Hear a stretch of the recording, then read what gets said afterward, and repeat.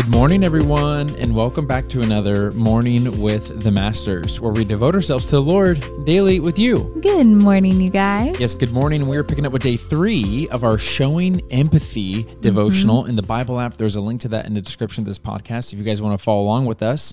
And as always, I'm going to read the scripture, and then Tori's going to read the Devo. Let's do it. The scripture is Romans chapter 12, verse 15, and it says this: "Be happy with those who are happy, and weep with those who weep." The devotional is titled, Empathy Gets Dirty. And it says, empathy is hard. It takes a planned effort for us to actually become empathetic people. Sure, some of us are wired this way, but many of us aren't. We say things like, I just don't have empathy for people, or I don't know what he's going through, so I can't help. We think it's something we'll never grow in. But we can. Even if we don't understand their exact situation, empathy seeks to get to their level in order to comprehend their viewpoint.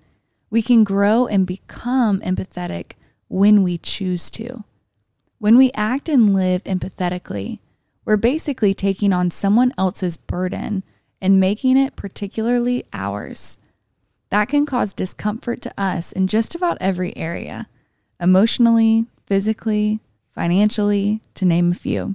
And it's usually a reason people don't want to get into the weeds of someone else's life. Like we stated in day 1, feeling compassion and sympathy is great, but it's just how we feel. When we act on those feelings, that's when empathy is displayed in our lives and helps others. To help us fully understand the impact of empathy and how we can grow in this area, here are some examples of the differences between feeling sympathy and acting empathetically. Sympathy feels bad for the friend who lost their spouse. Empathy goes to visit them and dives into the ugliness of grief. Sympathy feels sorry for the person who got laid off from a job. Empathy meets this person for lunch and helps them find a new job. Sympathy feels sorry for the addict who keeps failing at staying sober. Empathy sets up a plan to help him provide freedom and accountability in this person's life. Let's be honest, living where we employ empathy is uncomfortable, and it's often why we don't want to do it. Sometimes we've been through our own share of struggles where the pain was intense, and the last thing we want to do is uncover it so that we can feel for someone else. We also think that just because our experience isn't the exact same as theirs, we can't help. Our experiences don't have to be equal. We just have to be willing to help someone walk through the pit they're in. Empathy makes the decision to dive headfirst into that pit and not be bothered by inconvenience or messiness. Wow, that's so good. Something really stood out to me with that, because I think traditionally I understand sympathy as you feeling bad for someone's situation, and empathy is where you will like understand what someone else is going through, right? Yeah.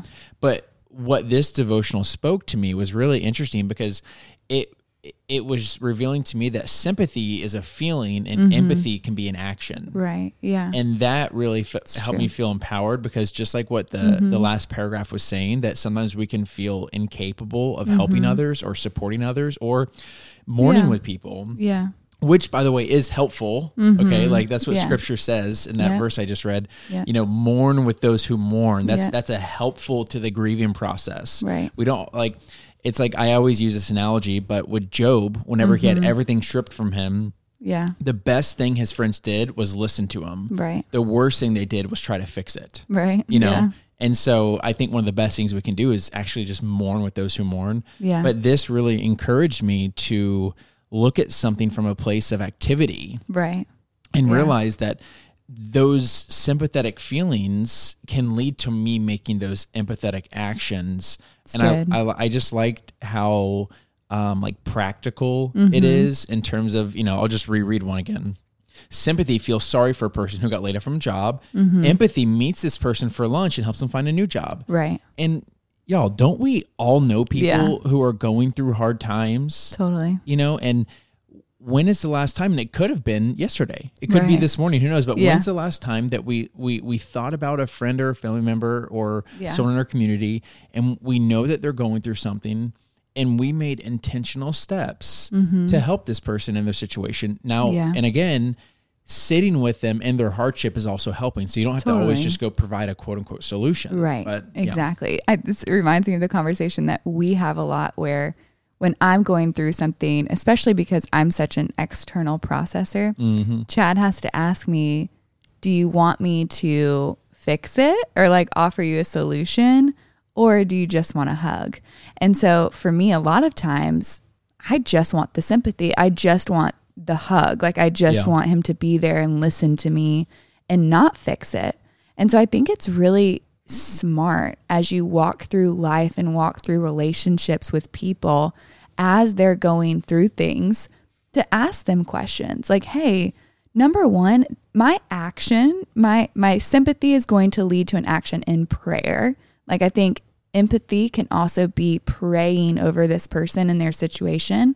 But maybe asking them like, hey, what's something I can actually do for you? Like, can I bring you dinner? Can I bring you a coffee? Can we just sit and chat? Like, what is it that would actually help you feel loved and seen in this situation? Yeah. And a quick follow-up to that is that typically people respond to that like, oh no, it's fine. Don't worry. I'm okay. I'll be fine.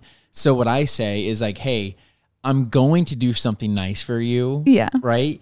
Now you get to pick what it is. Yeah. So you have 3 options. I'm either going to bring you lunch from one of these 3 restaurants. You know what I mean? And so you pick the one you want, or, you know, and make them make a choice in a nice way, of course. But because a lot of people will be overly sweet and be like, oh no, no, it's fine. It's fine. And so if you are going to do this, make sure it's almost like, well, shout out to dating advice on the Mornings with the Masters, but they always say that if you're going to ask a girl on a date, you know, instead of say, hey, you want to go on a date with me, they'll say, hey, are you free Friday or Saturday? Oh my goodness. So then you kind of, you know what I mean? What a pickup line. Yeah. Anyways, but in all seriousness, this is a great way for us to practically think about how we can invest in other people's hardships. Yeah, I agree. You ready to pray sign out? I am.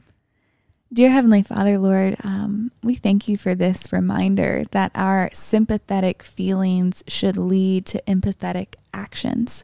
Lord, would you give us the discernment to know, the eyes to see the people around us who are hurting, the people around us who are broken, the people who need our empathy, the people who we can be your hands and feet in their life. Lord, we can't do this without your help, without your discernment, without your clarity, without your strength, without your love, Lord, because we can only operate out of overflow from you, Lord. So I just pray that everyone who's listening right now would just lean into your presence, feel an overflow of your love, and from that overflow, be able to love on others. In Jesus' name we pray.